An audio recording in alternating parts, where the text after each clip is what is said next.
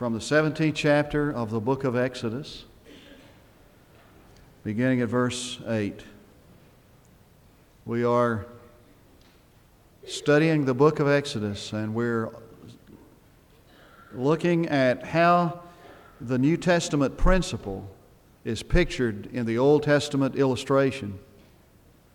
So what you have established in principle in the New Testament, you have illustrated in an Old Testament story from time to time. And tonight is a marvelous picture of that, an example of that. Then Amalek, verse 8 of chapter 17, then Amalek came and fought against Israel at Rephidim. So Moses said to Joshua, choose men for us and go out and fight against Amalek. Tomorrow I will station myself on the top of the hill with the staff of God in my hand. And Joshua did as Moses told him and fought against Amalek. And Moses and Aaron and Hur went up to the top of the hill.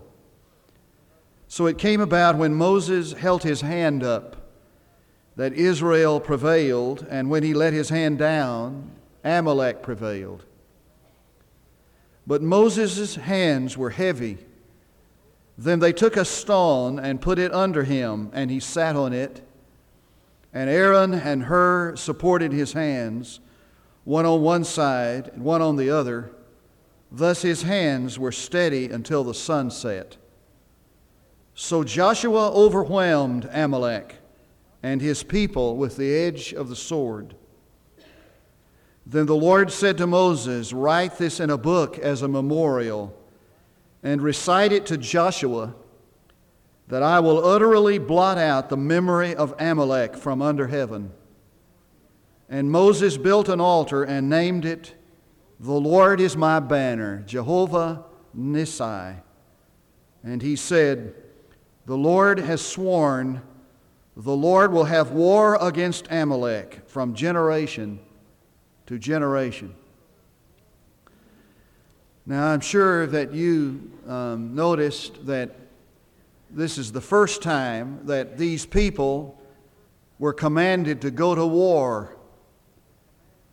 And some, in Exodus chapter 14, as a matter of fact, God said, if you'll stand still, I'll fight for you. Now they're commanded to go to battle themselves. I think that there are two fatal misconceptions of the Christian life, of which you and I are guilty. One is that when you become a Christian, everything becomes easy after that. There are no struggles, there are no problems, there are no difficulties, there is no opposition. And the second fatal misconception is that all we have to do is to become passive, to put our life in neutral, and just trust God, and He'll do all the fighting for us. Both of them are fatal misconceptions. For the Christian life is a life of warfare, and there are struggles and problems and opposition from the front of it to the end of it. And when you become a Christian, the problems and the struggles and the difficulties of life do not cease. As a matter of fact, when you commit your life to Jesus Christ, you commit to the warfare. You commit to the battle. Now I want you to put your finger here and hold the place, and I want us to turn to a passage that's familiar. It's the Ephesians passage in the 6th chapter of the book of Ephesians. And there are many New Testament passages that describe this struggle, this warfare that is characteristic of the Christian life, but none better than this one. So read along with me as I begin reading at verse 10. Finally, be strong in the Lord and in the strength of His might. Ephesians 6:10. Put on the full armor of God, that you may be able to stand firm against the schemes of the devil. For our struggle is not against flesh and blood, but against the rulers, against the powers, against the world forces of this darkness, against the spiritual forces of wickedness in the heavenly places. Therefore, take up the full armor of God, that you may be able to resist in the evil day, and having done everything to stand, stand firm, therefore, having girded your loins with truth, having put on the breastplate of righteousness, having shod your feet with the preparation of the gospel of peace, in addition to all, taking up the shield of faith with which you will be able to extinguish all the flaming missiles of the evil one, and take the helmet of salvation and the sword of the Spirit, which is the Word of God, and with all prayer and petition, pray at all times in the Spirit. Now, he describes for us the nature of the Christian life, nature of warfare, and a person needs to be constantly prepared and armed for the warfare. But he not only describes the nature of the Christian life, he describes where victory is accomplished in the Christian life. Victory is accomplished in the warfare, in the prayer closet. So he says, after he describes to us how we're to be prepared for the battle, he says that we're to engage this battle in the prayer room, that is, in the prayer closet, and the victory of the Christian life is accomplished through the engagement of prayer.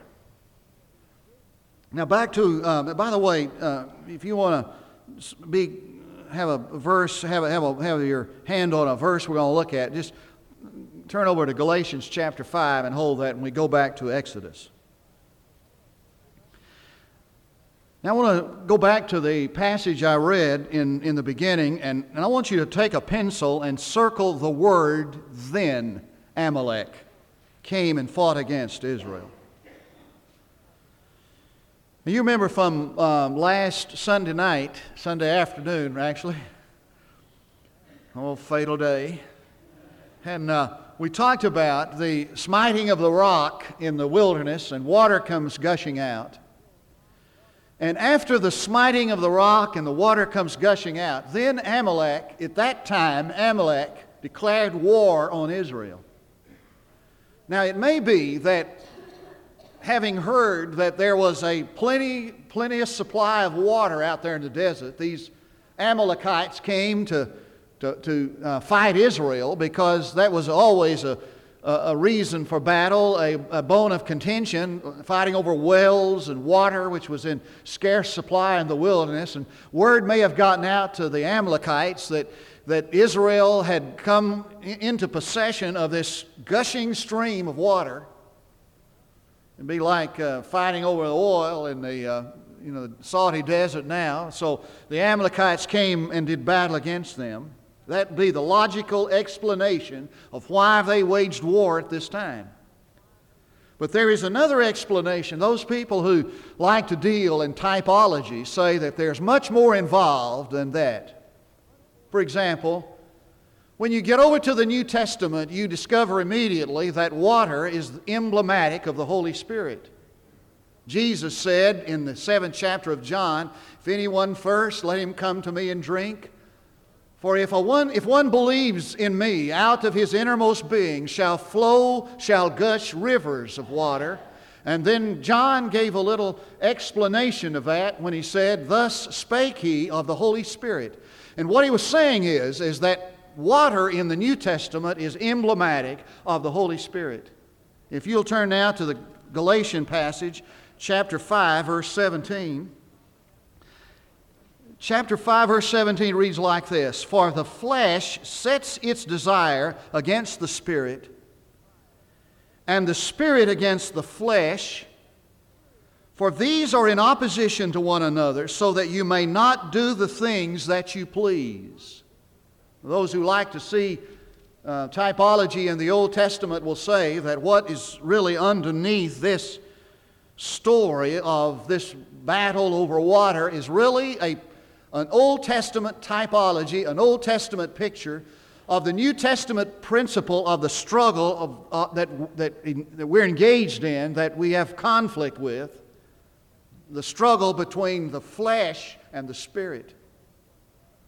Now, Amalek was the grandson of Esau. In Genesis chapter 36, he is identified there.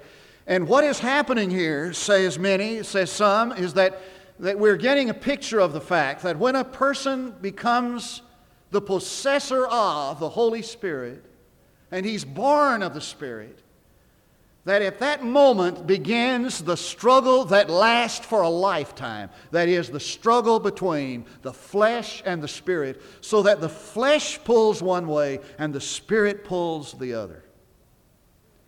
Now notice what guarantees success in the battle with Amalek, regardless of how we interpret that. Notice what is the means of success in the battle. Well, Moses said, now I'm going out on the top of the hill, and I'm going to take the staff of God, the rod of God. That was that rod that we saw back when Moses was called into Egypt to lead his people out. And that rod of God is symbolical of the power of God. Now listen to me carefully. The only way that victory will ever be accomplished in the battle between flesh and spirit is that somehow entered into that battle, somehow brought into that battle, is the power of God. The arm of flesh will fail. Several years ago, in fact, it was my first pastorate out of college. I was pastoring a little church in West Texas, and I started a jail ministry over in a little town called Roby, Texas. Crossroads of Opportunity. They got a sign. As you come into Roby, Texas, it says Crossroads of Opportunity. My friend said, yeah, every road out of that town's an opportunity. So it was Crossroads of Opportunity. And we went up in this jail, and every Monday night, I actually just really taught a Sunday school lesson to those guys, and they had this old guy who was always there as a trustee, total alcoholic. I have never met a man that was absolute, hopeless alcoholic. Guy would drink anything. One day, the sheriff sent him across the street to get something at the drugstore, and with the money, he bought some shaving lotion and drank it on the way back to the jail. Guy drink anything. Totally helpless alcoholic. So one night after the Sunday school lesson, we were kind of, giving question and answer time, and he said, I've got a question. I thought, oh, mercy. He's probably going to turn over there to the book of Revelation and ask what that beast represents. I'll be embarrassed in front of all my deacons. When he asked the question, he said, over in the book of Ephesians, it says something like this. It says that we struggle not, or we battle not against flesh and blood, but against angels and powers and principalities. What does that mean? And I said, well, George, what that means is that our enemy is not somebody that we can see with our eyes or get our hands on. But our enemy is a spiritual enemy, and the battle with the spiritual enemy or enemies cannot be accomplished or won by any of the resources that we have as human beings. He said, you were right about that.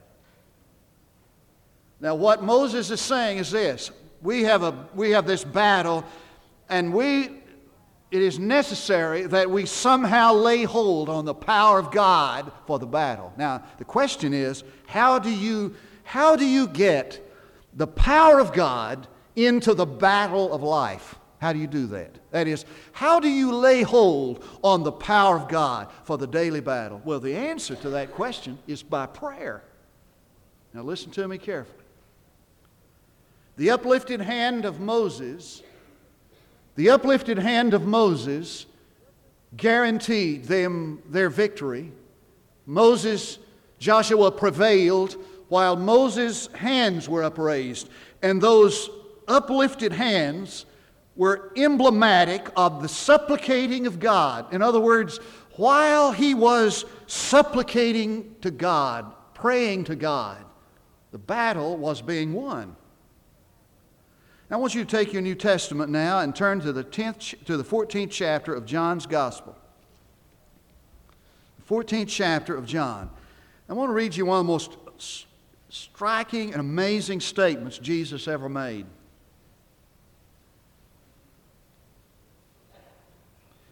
12th verse, chapter 14.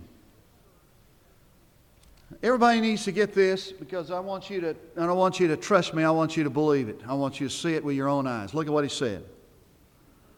Truly, truly, I say to you, he who believes in me, the works that I do shall he do also. And greater works than these shall he do, because I go to the Father. Now he makes two remarkable statements here. The first statement is that if you believe in Jesus, you can equal his works. Now, is there anybody here tonight who would say, well, yeah, that's me. I equal the works of Jesus. I'm equal. I do the works of Jesus equal with Jesus. Well, he says, if you believe in me, you can equal my works. Now, it's the same word he used when in John 3:16 he says that for God so loved the world that whosoever believeth in him should not perish but have everlasting life. You believe that, don't you? That if you believe in Jesus, you'll not perish and have everlasting life. And you can do the flip-flop of that so that if a person is perishing and does not have everlasting life, it's because he's not believing in Jesus. Wouldn't you say that? That's the flip-flop to that. This is yes. Would you agree with that? Thus, if a person is not believing in Jesus, if he is not equaling his works, it's because he's not believing in Jesus. That's what he's saying. He makes an even more amazing statement. He said, not only if you believe in me, you will equal my works, but you will exceed my works. Now, I didn't write it. I'm just reading it and I'm interpreting it. Is there anybody here who would say that in your lifetime you have exceeding the works of Jesus? Most of us would say, now, I don't know what that means, but probably doesn't refer to us. It probably is not applicable to us. He didn't mean it for us. He meant it for that day, and there is a terrible discrepancy between the promises of God and the performance of man. And most of us will explain away the performance by saying that this doesn't apply to me. But the fact is that the Scripture says, Jesus said, that if you believe in me, you will equal and exceed my works. And how do you do it? Well, you got to read the next verse. Look at the next verse.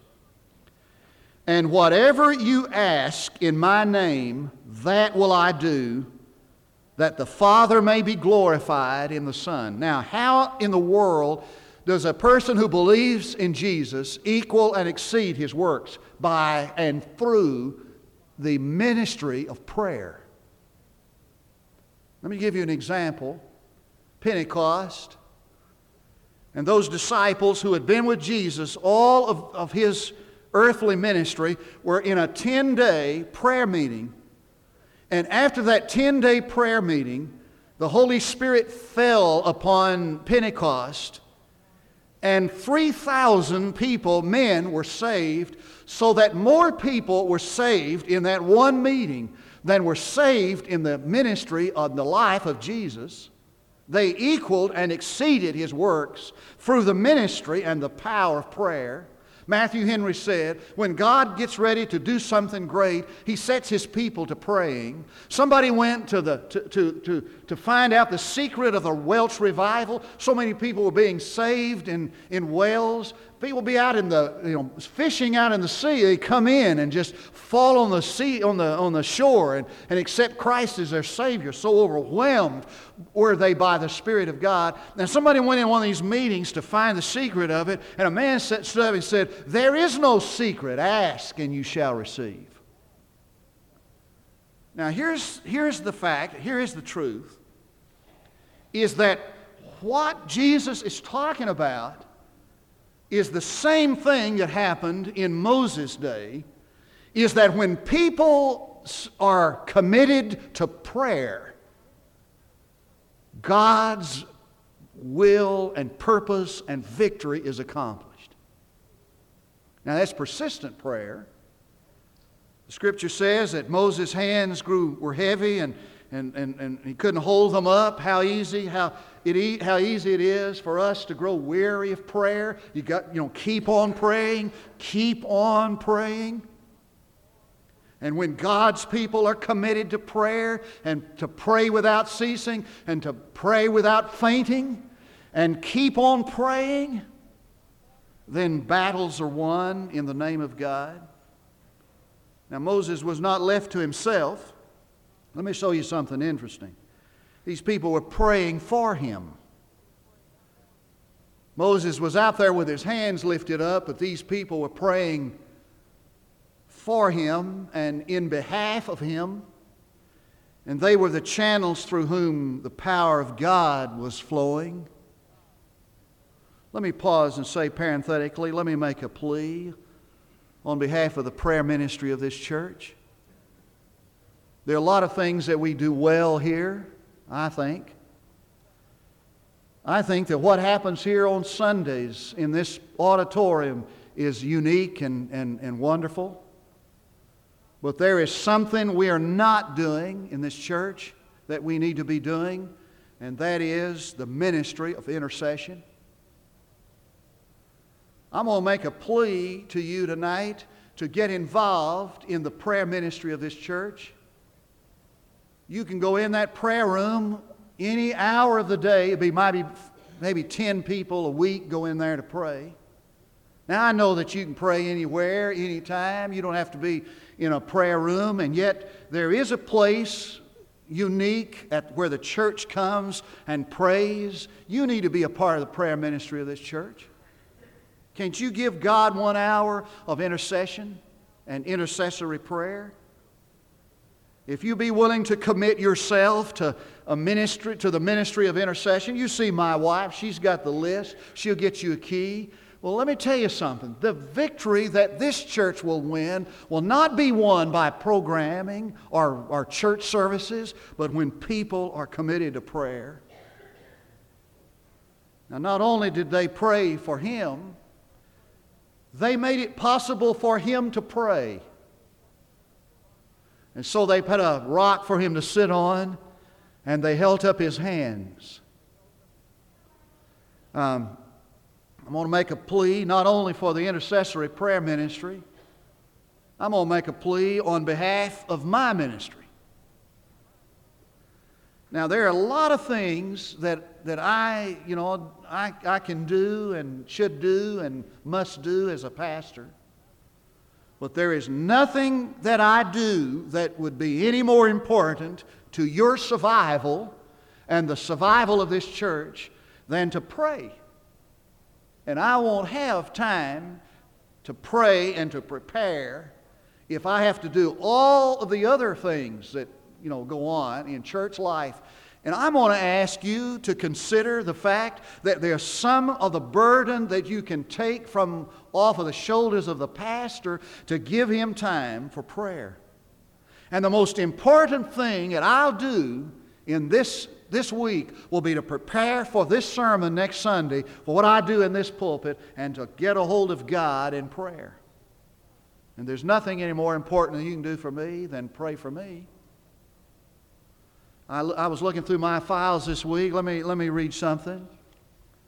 True story. One night at midnight, Mrs. Ed Spaffer was awakened and burdened for missionary friends, Reverend Jerry and Mrs. Rose in Dutch New Guinea. These missionaries worked among the Stone Age culture people. She was so burdened for him, she prayed and next morning wrote a letter telling about it. Later it was learned that he received prayer letters from 5 prayer partners in 5 continents saying they prayed for him on that specific occasion. By adjusting the dateline and time span, it was seen that they all prayed at the same time.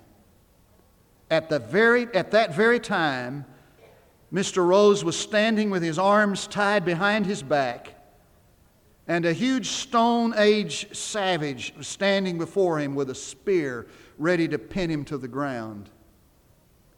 as 5 prayer partners on 5 continents prayed.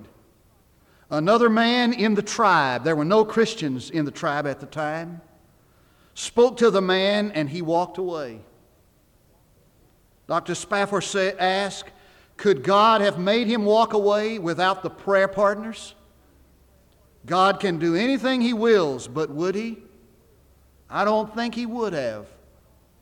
I think it was His desire and will to continue the life of Jerry Rose on earth as a witness through his prayer partners. Now, the point of this is that there are people tonight who are literally clinging to life and clinging to their ministries by their fingernails, and will only survive if we pray for them, if we're faithful to pray for them. Your pastor's one of them.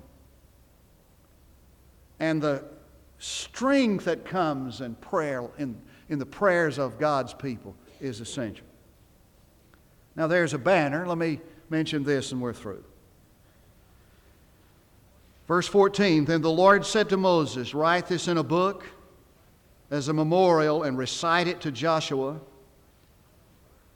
that I will utterly blot out the memory of Amalek from under heaven. And Moses built an altar and named it, the Lord is my banner, Jehovah Nissi. It means a standard or a means of identity. It pictures a group of people gathered around a banner, not always a flag, sometimes just a pole. So God is our banner. He's our gathering pole. He's our flag of victory. He's our identification. Someone has suggested that when Moses stretched out his arms, it was the first symbol in the Old Testament of the cross. Thus, the banner that identifies us is the banner of the cross. And we are identified as the people of God, as the people of the cross. It's our rallying place and our means of identification. There are 2 applications. I want you to get these before we're out. Because there is a warfare, we need to stay close.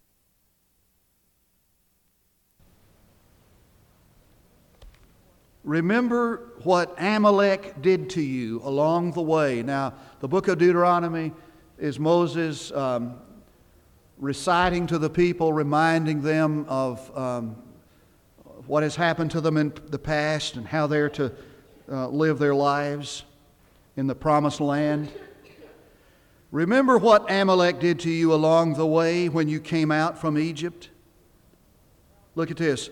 How he met you along the way and attacked among you all the stragglers at your rear when you were faint and weary, and he did not fear God. Now, whatever else that says, it says this, that the people who came under the attack were the people who were straggling along behind, who were the farthest away from the banner. You need to stay close to God. Young people, tomorrow you will encounter temptation, the war, the struggle of the flesh against the spirit. You need to get close to God and stay there.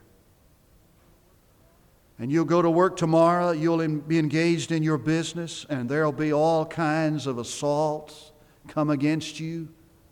You better draw near to God. That's the only place of safety. Second application. God saves us from the power of the evil one. He said, I'm going to blot out the memory of Amalek. And then he says that this war will go on from generation to generation. And the implication of it is this, that he saves us from the power of the evil one. And ultimately, He will save us from the presence of the evil one. And there is coming a day when there'll be no more Amaleks. And there'll be no more wars against the flesh. For we'll be saved from His very presence. And we'll never, ever have temptation again. Let's pray together. Our Father, teach us tonight the importance, the value, the necessity of drawing near to You and of staying near to Your heart in prayer. Give us such an awareness of the power of the evil one that our desire would be to stay near Your great heart, to be people of prayer, to be convinced that there are those who will not make it unless we pray for them. Indeed, we'll not make it ourselves without becoming people of prayer. For I ask in Jesus' name and pray it for His sake. There are 3 invitations tonight. An invitation for you to come to know Christ. Maybe for you to come tonight to say, I want to be involved in the prayer ministry of this church. I'll make a commitment to be an intercessor. Sign me up to rededicate your life to join this church, whatever God leads you to do. Would you come to do it while we stand to sing?